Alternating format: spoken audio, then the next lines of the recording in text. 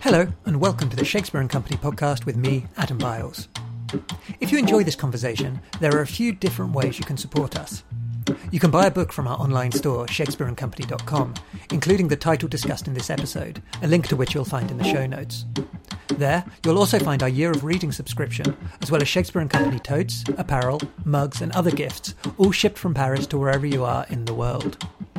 You can also become a friend of Shakespeare and Company, a programme we set up to get the bookshop through this difficult year. Membership gets you access to exclusively produced content throughout 2021, as well as other treats depending on the tier you choose. Contributors so far include Molly Crabapple, Aishan Hutchinson, Olivia Lang, Deborah Levy, Katika Nair, Clemence Posey, Natalie Portman and George Saunders. You can find out more on friendsofshakespeareandcompany.com. Finally, you can rate this podcast wherever you listen, and if you have time, leave a review. It can really help spread the word. I'll be back at the end. Until then, thank you for listening and enjoy the Shakespeare and Company podcast. Today, I'm delighted to be joined by Jennifer Lucy Allen, journalist, broadcaster, and now author of The Foghorn's Lament, one of the strangest, most haunting and oddly moving non-fiction books to be published this year. It's a book about foghorns, of course, but it's also about coastlines, culture and communities. It's an investigation into obsession, a miscellany of maritime mythology, and an inquiry into what makes one person's noise another person's music. And to a coastal boy who's been locked down in Paris since last March, who hasn't seen the horizon in more than a year and a half, it was not only an enormous pleasure to read, but also a balm. Jennifer, welcome to the Shakespeare and Company podcast. Thank you. Thank you for that lovely introduction. My pleasure. Thank you for the book. And I mean that very sincerely when I say it was a balm, like the sort of... we'll probably get into this because, of course, you were not born by the coast and didn't grow up there. And yet I think there is something incredibly powerful about the coastline, about being able to see the horizon. And particularly after the last year and a half of not being able to, it's something I've really come to appreciate. Yeah, I definitely felt that, like most of the writing of the book, I was living in Southend-on-Sea in Essex and realising what it means to live near a coastline and not just visit one where you see all the changes happening in that landscape. And so that sort of was a lot of this book was written when you were living by the sea then? Yeah. So I moved out to Southend-on-Sea probably around the same time I started the research for the book, which started out as a PhD, not a very useful one, but living there really taught me a lot about weather and the coasts and coastlines as places, and also about seaside towns in the UK especially. And that's something that I didn't ever have before, in terms of seeing how things change hour to hour and day by day, and actually sitting somewhere and watching the tide go in and out day after day. It's a different experience of those places, which it sounds like what you grew up with.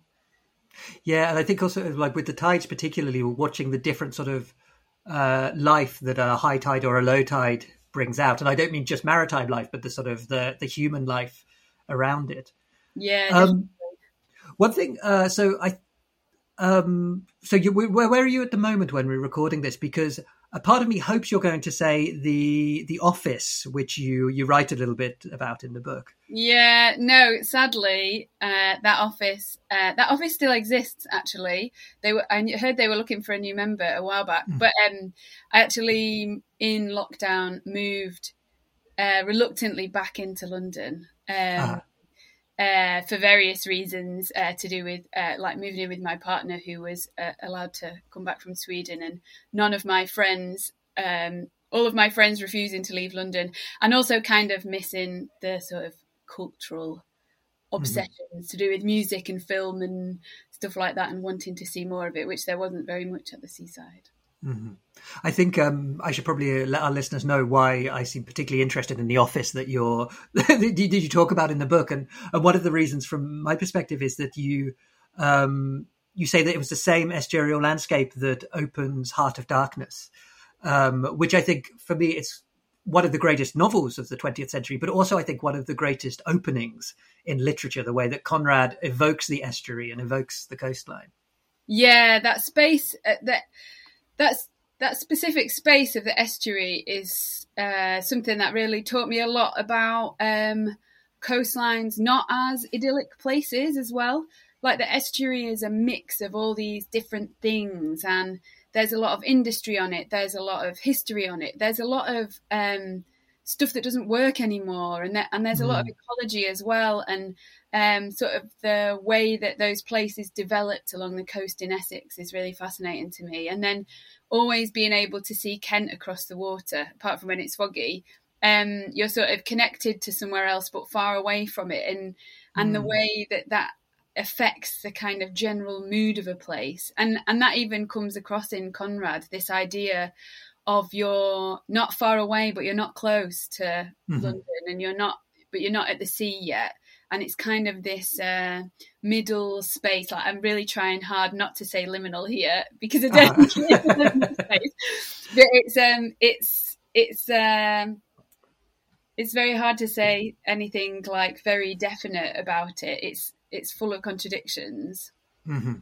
Although that sense of liminality is something which is kind of very important to your book, because I think that there's been a lot of writing about the sea in recent years. I have the impression, like lots of books about the sea. I mean, some of the listeners to the podcast will have probably heard Philip Hoare talking here several times, and Philip writes wonderfully about Wales and about the sea and the deep sea, and the space is sort of quite far away from the coastlines.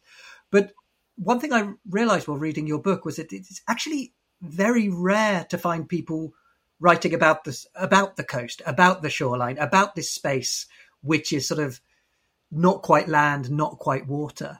And it struck me that it's sort of in a way it must have been quite a hard pitch to a publisher and to readers, to kind of not only to sort of that it's sort of you're writing in a space which is perhaps neither one thing nor another, but you're also writing about this object, this thing which people will have heard of, but maybe won't have any particular sort of emotional connection to if they've never had any direct experience of it. So all of that to say, would you be able to give us a little bit of an insight into how this interest in foghorns came about? Yeah, I mean, the root of my interest is because my background in music writing and journalism and broadcasting and stuff like that. And my specialism in those areas has always been writing about kind of experimental or underground recordings, like the avant-garde, a lot of stuff to do with field recording and things like that. So I was already kind of listening to things, not particularly looking for, obviously, like rhythm or melody. I love that, but I don't require it in things that I love. So when I was actually reviewing a record with a big French horn in it, and I was writing a review and sort of said, oh, this sounds like a foghorn, and then kind of went back to fact check myself and was thinking, oh, actually, what does a foghorn sound like? Have I got that right? And then just ended up in this complete YouTube hole. And I had all these questions about this sound. Like, I am always very curious about where sound comes from. It's very sort of transient thing, but it fixes so much in our memories in terms of our biographical sense of ourselves is like peppered with music and sound. So I sort of started asking these questions, like, whose idea was this sound? Because it's an enormous... We're familiar with it as a part of maybe sound effects, as bits of film. It crops up in literature and various bits of music. But actually, and it's kind of culturally familiar, particularly in Europe, actually, and North America. But then when you think about what it is, it's this absolutely massive horn on a coastline. There's nothing else like that. And once I'd been like, oh, God, I just assumed what this thing is. So whose idea was this? It's ridiculous. It's like completely absurd. And something about the absurdity of its scale and its power, but also the profundity of it being in this quite dramatic landscape, whether it's on a cliff top or a beach or a sort of shingle spit, really appealed to me. Like those, and I think what you were saying about liminality before, the thing that I loved writing about the coasts is you're not really able to say anything fixed about them. Everything requires a caveat or a but. and the capacity of these spaces to be two things at once, and a coast can be two things at once. It is, it's, and a foghorn can be two things at once. It's both about life and death, and so is the coast. Like, it's about life and death, and it's about movement and stasis. It's where the fixed land meets the moving sea. And so I still can't quite shake that really compelling way in which not just the sound of the foghorn, but the landscape in which it's found can sort of contain multitudes, as it were, and contain opposites. And that is interesting what you say about the way that sounds fix in our memories, because there are so many different ways that sort of memories can be evoked. It might be by a taste, it might be from a smell, it might be, some sort of visual stimulus. But all of those things, to an extent, can be kind of recreated and fixed physically, I guess, whether that be in a picture, whether it be in, recreating the grandmother's old recipe or something like that. But sound, but I think particularly a sound like a foghorn, even though, of course, there are ways of recording sound. One impression I got from the book was because of the massiveness of the foghorn, the sound the foghorn produces, it's kind of, like on the YouTube videos you were watching, it's kind of, it's one of those sounds which sort of, you can have a representation of it, but you're never going to really get a sense of what a foghorn is and the sheer force of it until you actually hear one. Yeah, definitely. I think that the notion of context for the foghorn, and then how that trickles down to the notion of context for all our sensory experiences, actually became a very sort of powerful backbone to the way I was thinking about things and the way I was writing about things, and really trying not to be prescriptive, because what I realised when even writing about a sound like the foghorn, which at first glance seems fairly esoteric, is that everyone has their own experiences of it. Like some of the keepers that I talked to, they hated it. And I'm there like, oh my God, I love this sound. It's so evocative, and it's this and it's that.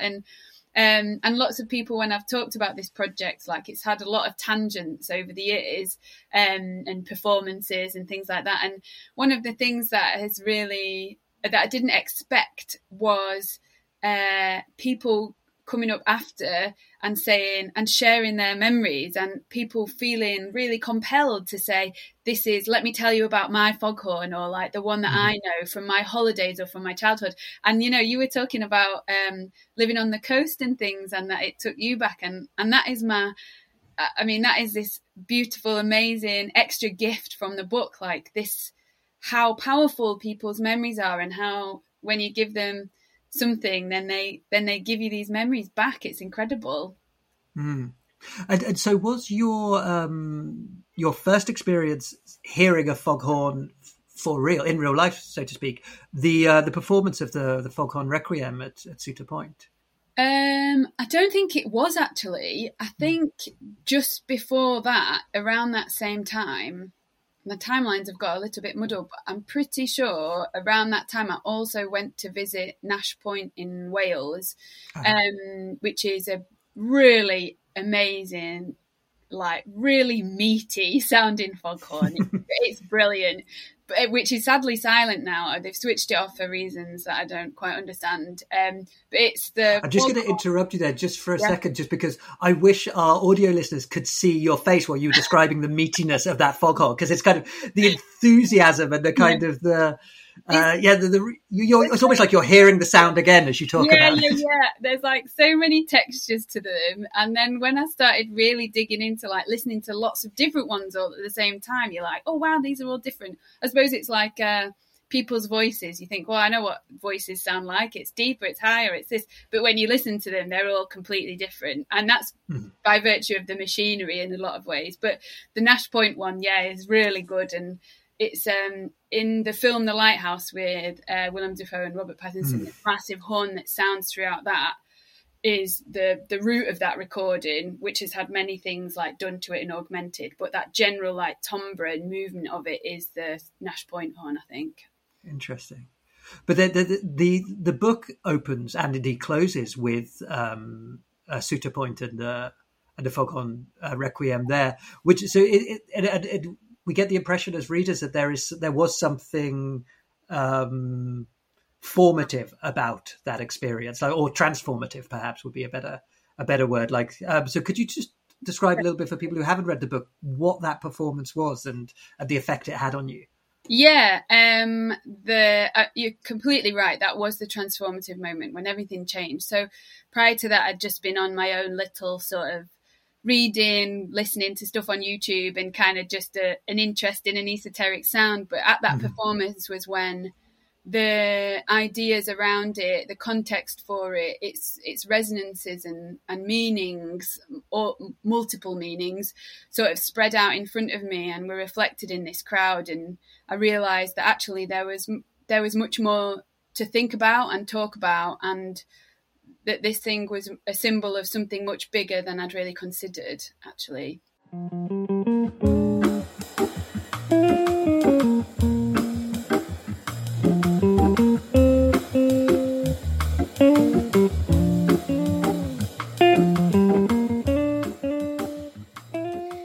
The foghorn sounds.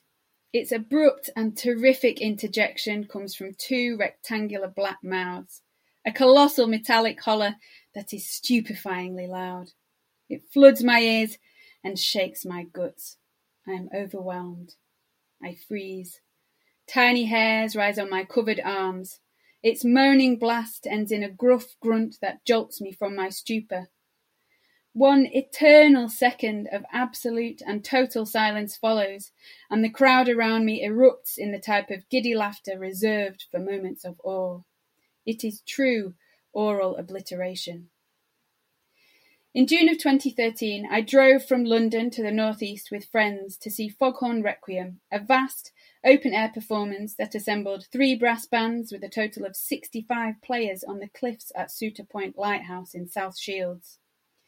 They were joined by a motley flotilla of over 50 ships out in the North Sea that included a ferry and fishing boats, sailboats and lifeboats, ketches, yachts and tugs. At its centre was the almighty Sutter Point foghorn, which sounded from the middle of the crowd over the heads of the brass players and out to the ships on the horizon. A voice of compressed air from hulking diesel engine lungs. It was a bright and blustery day, chilly under a blue sky. The crowd had amassed around the whitewashed lighthouse and foghorn building, square like an electricity substation, with 2 outside trumpets on top, gaping like black doorways tapering into 2 narrow necks.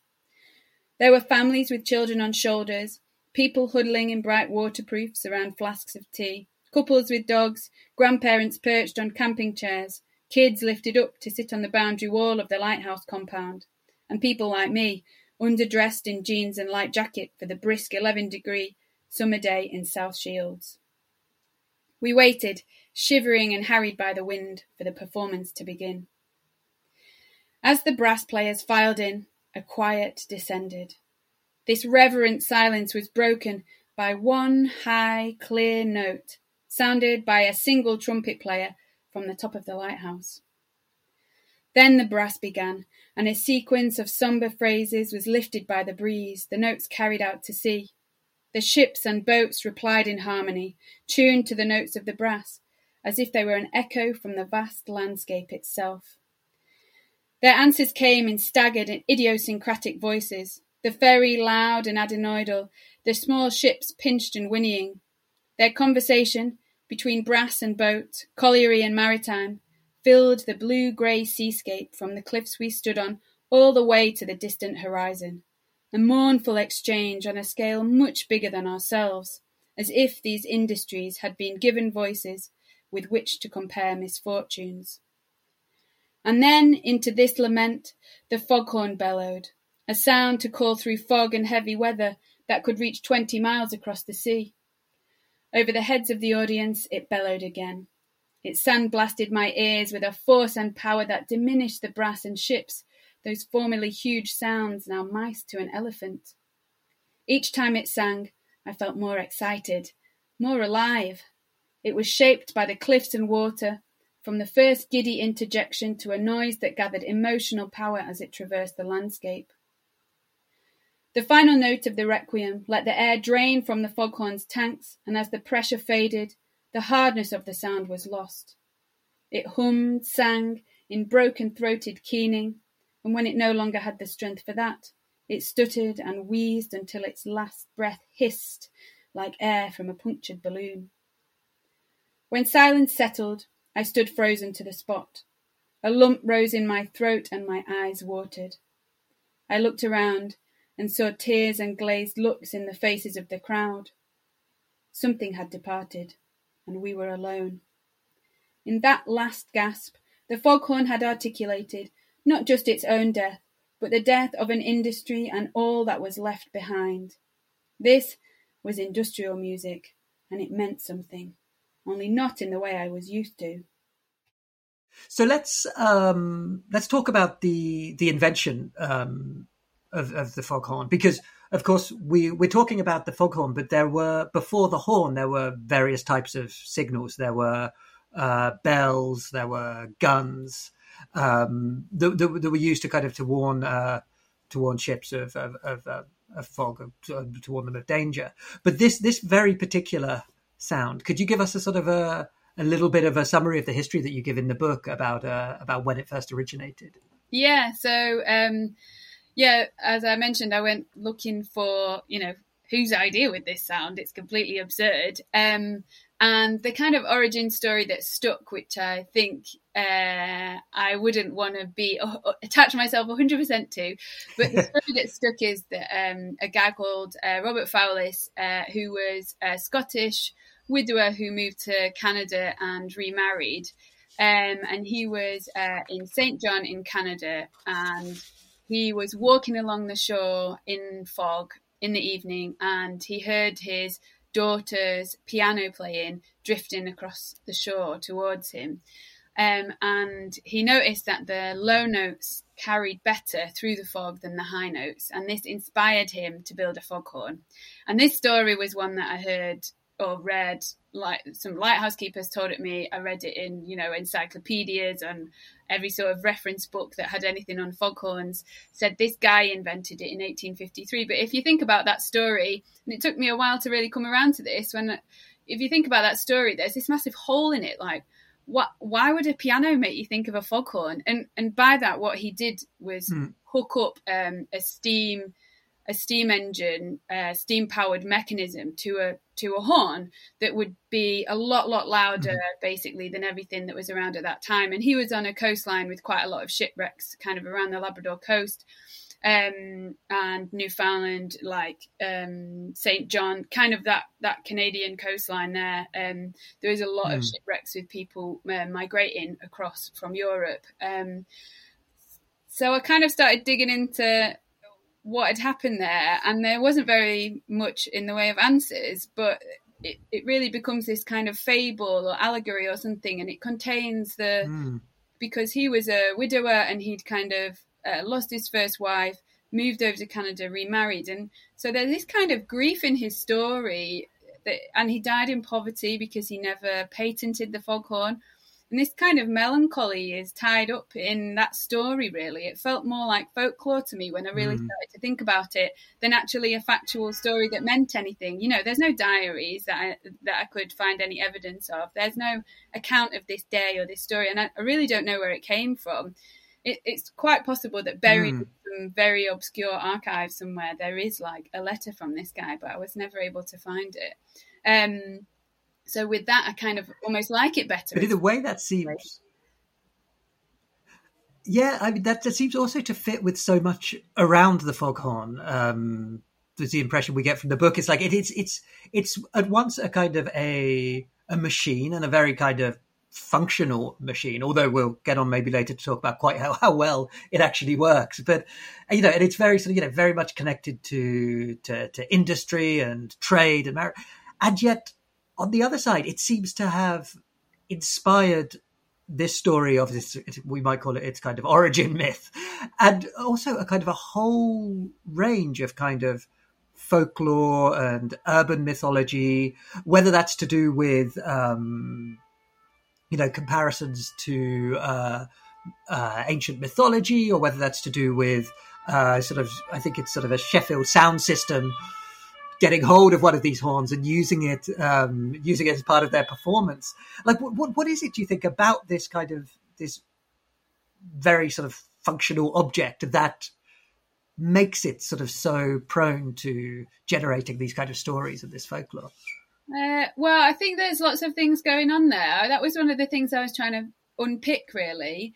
I think there is something inherent to sound, as like sound is a very transient thing, and as soon as you've heard a sound, it's already in the past because it's left its place of origin and is in your ears and it's disappeared. It doesn't exist anymore as soon as you hear it. So in a way, all sounds are ghosts, like by their very physical nature. And I find that idea quite compelling and quite relevant to the idea of the foghorn, especially when we think about it now as something that when we hear it, we're hearing something from the past. It doesn't really function anymore, which we might talk about in a little bit. But then there's also, I think there is something about this, the absurdity of the machinery, the scale of the machinery. You know, these are the ones on the coast, like Sutor Point, kind of have the engine rooms would be like two massive Victorian engines that kind of fill massive compressed air tanks. And then you've got this gigantic trumpet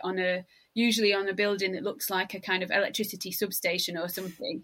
Like, it's a very strange piece of architecture. It's very alien on the coastline, but we kind of take them for granted. You know, lighthouses are one thing, but foghorns are something else entirely.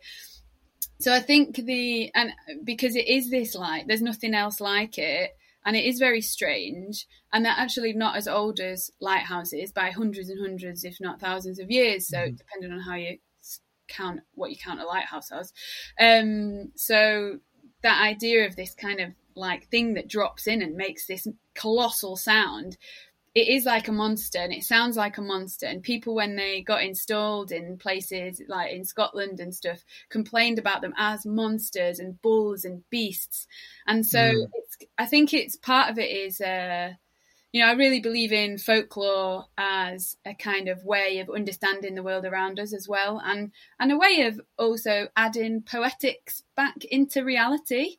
And I think the foghorn was just like perfectly placed in terms of its power, its sound, its architecture, the look of it, its absurdity, perfectly placed to kind of be this new container or something for sort of industrial folklore. And that became something that I kind of latched on to, this idea of lots of folklore being pre-industrial. And then, okay, so and now we're kind of coming out of that historical period.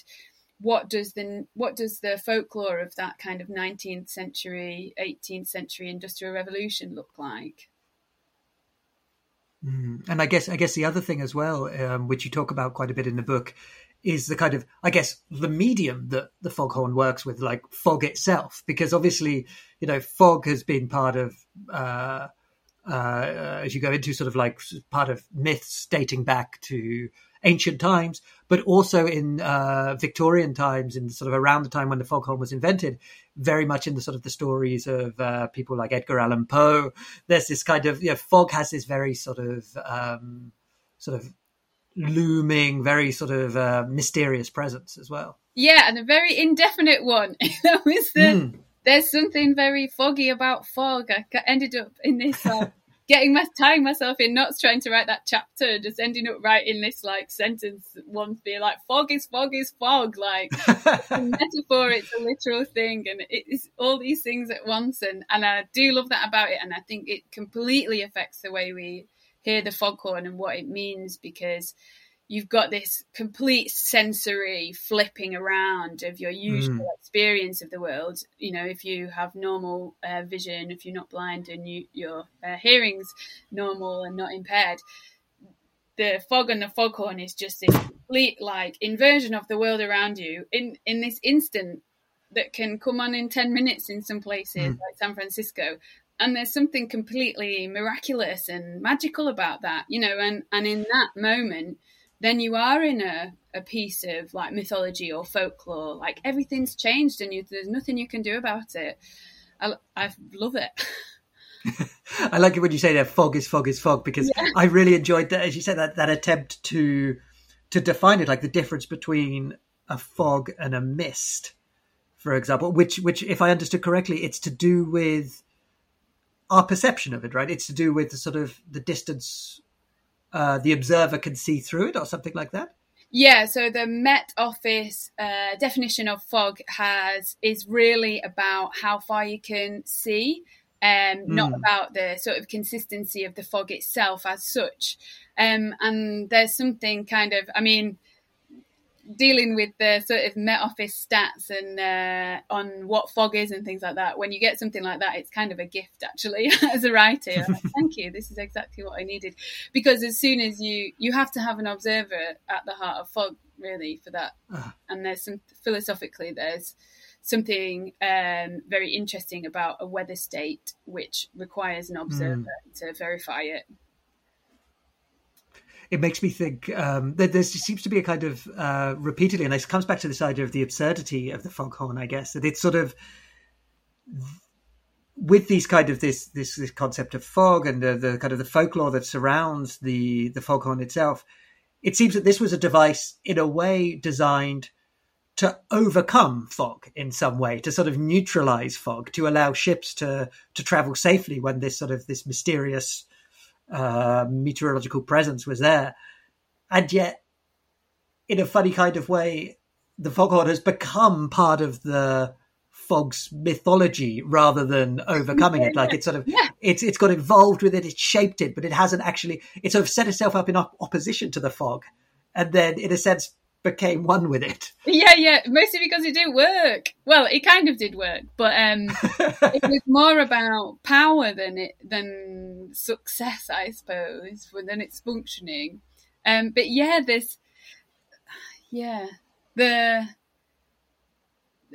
I was thinking a little bit about the way you make a landscape sound foggy if it's just a purely sound-based enterprise, and the way you might do that is with a foghorn.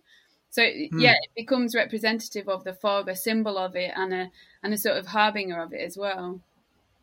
It's funny. So you said, like, when you're beginning to answer that question, you said it's because they don't work, and that was one thing that, again, sort of just increased the charm of the foghorn to me. Was this thing, not only, you could imagine something, an invention, something being invented that then doesn't particularly work.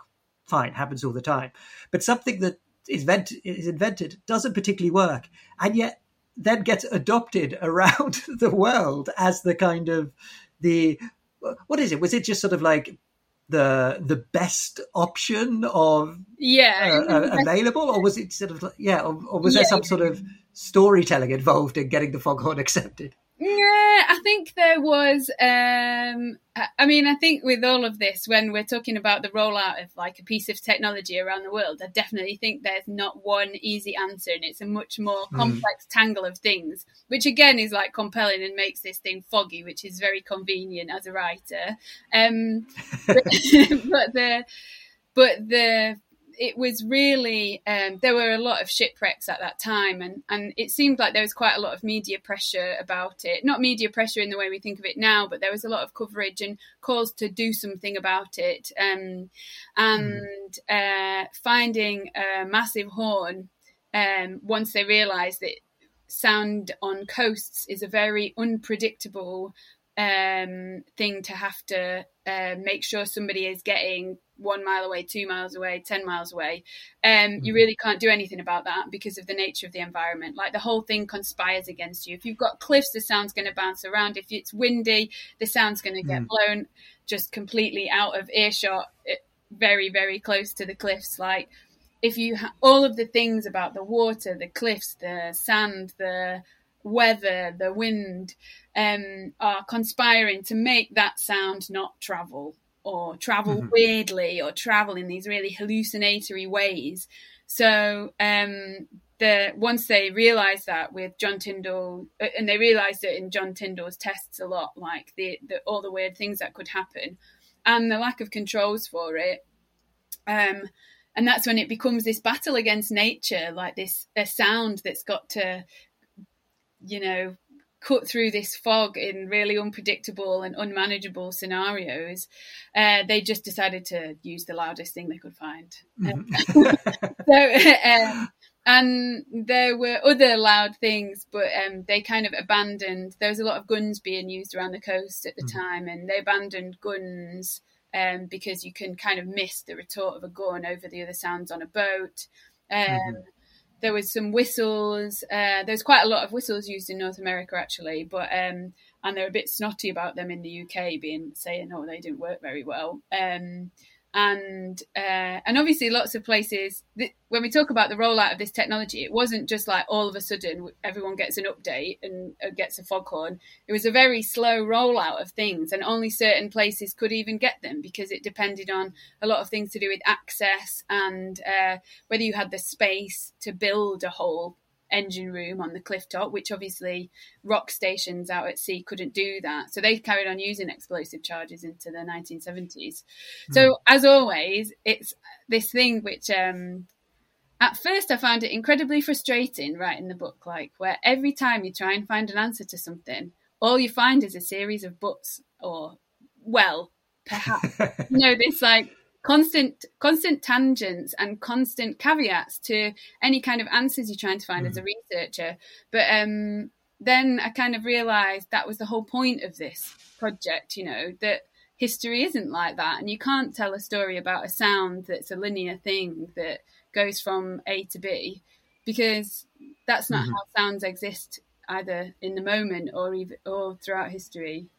And that became a big realisation, I think. Just as a quick aside, you've cast me into doubt now because talking about the use of foghorns, but then also mentioning whistles, and now I'm just thinking of that line from the Van Morrison song "Into the Mystic," where he talks about, I think it's the foghorn whistle blows. I had one idea of what the sound was. Now is it a foghorn? Is it a whistle? Now it's sort of left me slightly perplexed. Yeah, so the technical definition of a foghorn is the ones we're talking about, which is these big engine-driven horns on a coastline usually at lighthouses, whereas all ships have a horn to use in fog as well. So in sort of common usage, people often call a foghorn a ship's horn, a foghorn, and foghorn. There's a lot of slippage. So even in that, there's you can say what I can define to you what I'm talking about, but that won't necessarily help you when going to look for references to it. It's also talking about the sort of the place of the foghorn in history. Like you said, sort of it depended on, for example, if the coastline could accommodate it. But there does also seem to be, you write about sort of other factors which may have sort of influenced the positioning of foghorns and the way in which they were used. I mean, there's a moment, for example, you talk about sort of noise as a class issue. And obviously, particularly as the foghorn was born out of the Industrial Revolution, it's a sort of a steam-powered machine. There's very much this connection to the sort of the industrial sort of heartlands. I suppose I'm thinking specifically of the sort of the British industrial heartlands. And yet the places where these horns would have been located, I suppose, in a way, were places that, by and large, until this point, would have been spared the noise of the Industrial Revolution. Yeah, in some ways, yes, and in some ways, no. Because, for example, the South Foreland, where Tyndall was doing his foghorn experiments, that's just kind of a bit round the bend from Dover, which would have been, really busy town with a lot of factories and things like that. Whereas in other places, so up on, if you're talking about perhaps like Fair Isle, up in Scotland, then that's going to be a place where they've had a lighthouse, but there's no other noise like a foghorn on that island. So it really was. And that kind of speaks to the way that we can't really say anything definite about coastlines either. As we were saying right at the beginning, that we all have an idea of what perhaps a seaside looks like, and that's one type of coastline. You get, kind of cliff tops, and then there's very, very urban coastlines and ones that are very industrial even. And the foghorn was in all of these different places. And even the urban places, though, so for example, on the Clyde, people did complain about the sound of it, even though they were used to like ships rattling around the bend, tooting their horns. The foghorns were still loud enough to be disruptive for people there. Mm. Yeah, that's really interesting, and that feeds into a discussion you have in the book about what makes a sound a noise in a way. Like it's sort of, I suppose just thinking about it, noise as a word it generally has negative connotations. I mean, I know it's sort of musical genres that's been object to. Say again, sorry. I strenuously object to the negative, like automatic negative connotations of noise. Obviously, because I think it has some musical or sonic merit often, and it's what I'm looking for. But there's a huge amount of literature on noise and trying to work out what noise is and exploring its meanings or purpose or manifestations. But actually feel quite principled about the idea that this idea of there being a binary between noise and music is a completely corrupt notion, intellectually speaking. Like what you're trying to do there is draw a definition between what is art and what is not art, or what is beautiful and what's not beautiful. There's something deeply subjective about it that makes any sort of discussion which tries to prescribe one or the other actually philosophically redundant, I think. So noise is very much, and I think I say this in the book, like noise is in the ear of the beholder, really. Like what is noise to me is not noise to you, and what is noise to you might not be noise to me. And I think I did the vice versa, but vice versa. What is yeah, but you get the idea. Like there is no objective or platonic noise, and neither is there of music. I hold quite strongly to that as a principle. And that definitely sort of seems to be borne out in the people that you speak to about the foghorn specifically, like the way in which they engage with the sound of the foghorn is, you say, so much to do with the context in which they lived with it, or perhaps haven't lived with it, or the context in which they maybe lived with it in the past and no longer live with it now. And it was really fascinating to me to see the sort of people, for example, you talked about the lighthouse keepers who hated it, but then other people whose foghorns have been sort of decommissioned, missing it like mad. Like it's almost like a part of the landscape of their lives had been removed. Yeah, and was that something that you mentioned when you first emailed me about your memories of the coast? Was there a foghorn near you? I don't think so. This is something I'm trying to remember, because there were definitely lighthouses along the Dorset coast.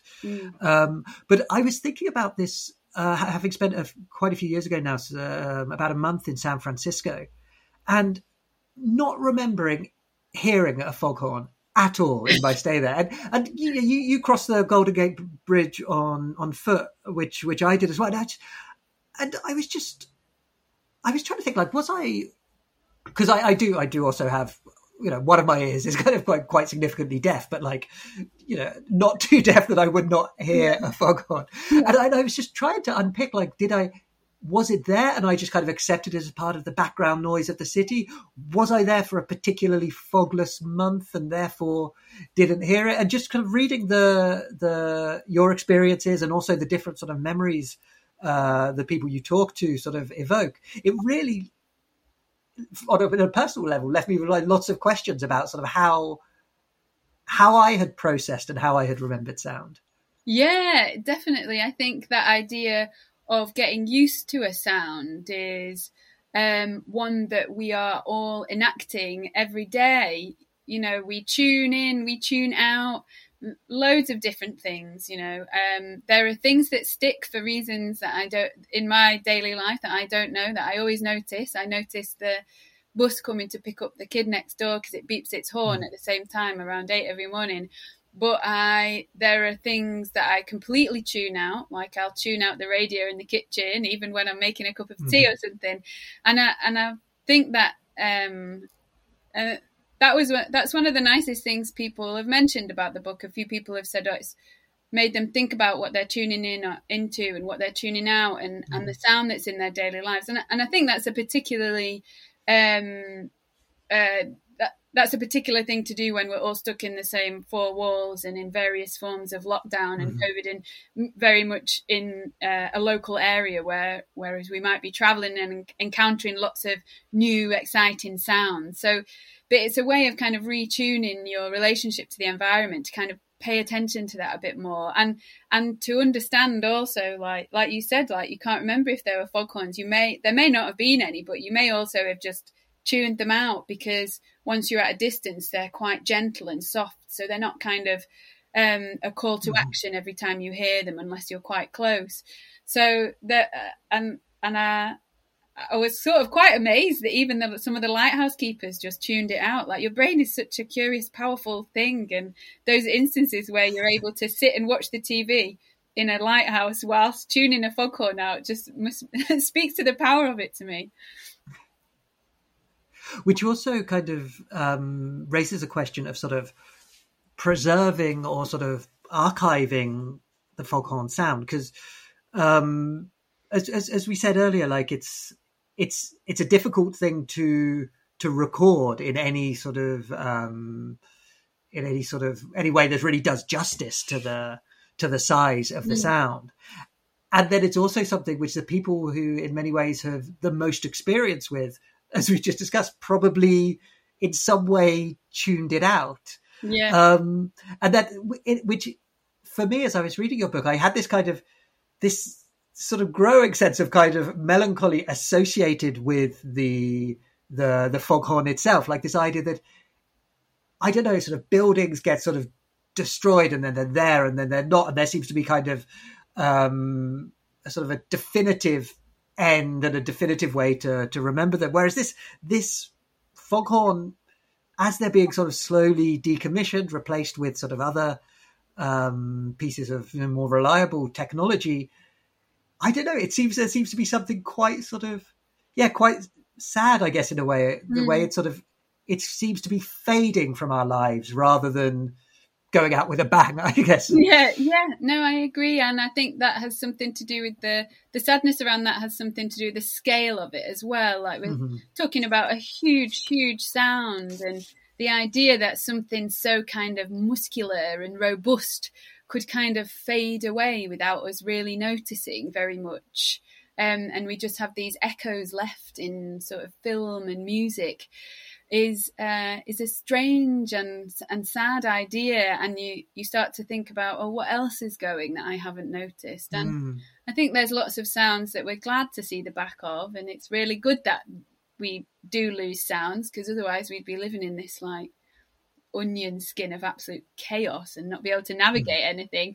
But there is something sad about a huge, huge sound like that. And also because of what it represents, really. I do think that in the UK, particularly, as well as elsewhere, but particularly in the UK, the places where some of the foghorns were located were obviously massive sites for sort of the shipbuilding industry and other industries like that then were in decline at the same time as the foghorn was in decline. So it kind of begins to carry the weight of the industry and those workers, and sort of is almost not a collective voice, but it's a requiem for those industries. The requiem at the start of the book, not even for the foghorn. It's a requiem for the industries, I think, and those people who lost their livelihoods. And yeah, I guess the kind of the irony is that sort of. Obviously, you meet quite a few enthusiasts, so people who sort of, have created art with them, or people who are sort of collecting the horns, or people who are sort of restoring or at least maintaining the horns. But when, on the few occasions when you actually kind of, for example, in San Francisco, I think it is, or moments where you kind of visit places where there's actually sort of horns which are still operational. The impression you get from the book is that the people you meet are sort of so utter. I don't want to say they're sort nonplussed. It's okay. They're nonplussed. Yeah, nonplussed. Okay, like, and completely almost baffled by the fact that anybody might take any sort of interest in or have any sort of affection for this object that they work with. Yeah, I think that was something that I found most prevalent in engineers, actually, because they were so interested in the machinery, the sort of cogs and moving parts and engines and things. And you know, the engineer that was showing me round on the Golden Gate Bridge was kind of just a bit like, I don't really know what's happening here. What's this girl here for? To listen to this sound? Just on it's just afternoon on a Tuesday or something. And I was sat there like, hello, yes, I'm really interested in this sound. But also then when I started to unpick it, that's funny. And I'm aware of the novelty and like absurdity of that too, of trying to find these things and traveling these enormous distances to do it. But then when you hear one up close, you just understand why it's something that you should definitely search out. It's such a huge sound. It's so metallic. It completely, it's a sonic experience that I think everyone should have, because it's not only in this incredible landscape, very dramatic landscape usually, even if it's a sunny day, but you feel it in your whole body. You feel it in your guts, and you can feel your sort of epiglottis vibrating at the back of your throat, and it's completely overwhelming, and it has all these complex and multitudinous meanings to do with safety at sea and death at sea and civilization and loneliness all at the same time. And then when I would kind of feel a little bit embarrassed when these engineers were sort of like, why, what do you want? Like, why are you here? But then go back to my research and be like, no, this is amazing. This sound is like nothing else. And I still couldn't find anything that quite matched up to it. Even by the end, I was like, I'm sure there's something else I can't think of, but I really never was able to. And I think there is something about your day job and familiarity, and you can sometimes stop. It's quite stressful to have to see the absolute awe and wonder in something every single day of the week, isn't it? So I can appreciate them not quite loving it as much as me. Yeah. We're going to have to finish in a few minutes, but one thing I'm curious about, like just particularly hearing that sort of you talk so passionately about the foghorn just then, is the PhD is done, the book is done. You're going to be talking about it as around publication. Is a foghorn something which is going to be a kind of an abiding interest for you? Is there, I don't know, what would we call it? Like a horn head or something? Like, is it something which is now part of your life that you are going to, are there horns around the world that you think, okay, before I die, I've got to hear this horn? Well, I would like to hear them on the Golden Gate Bridge properly, and this maybe is a little bit of a spoiler for the book, but I went there and I didn't hear them either, even though I saw the inside of the control room. So I would like to hear them in San Francisco properly and really sort of immerse myself in a sort of foghorny San Francisco properly. And then there's one on the coast of Tasmania called Low Head, which has got a really funny part. But a lot of the ones that I really would have liked to hear, like I would have liked to hear the lizard fully functioning, because it was said to have this very strange and melancholy wail or something like that. And that one's no longer functioning at all. So the ones that I really want to hear are all in the past, unfortunately. They're all silent and probably not going to sound again. But in answer to your question, I don't think I'll manage to shake off foghorns. I think I have. I don't think there's another book on foghorns. I think I've done it. But I'm not going to be...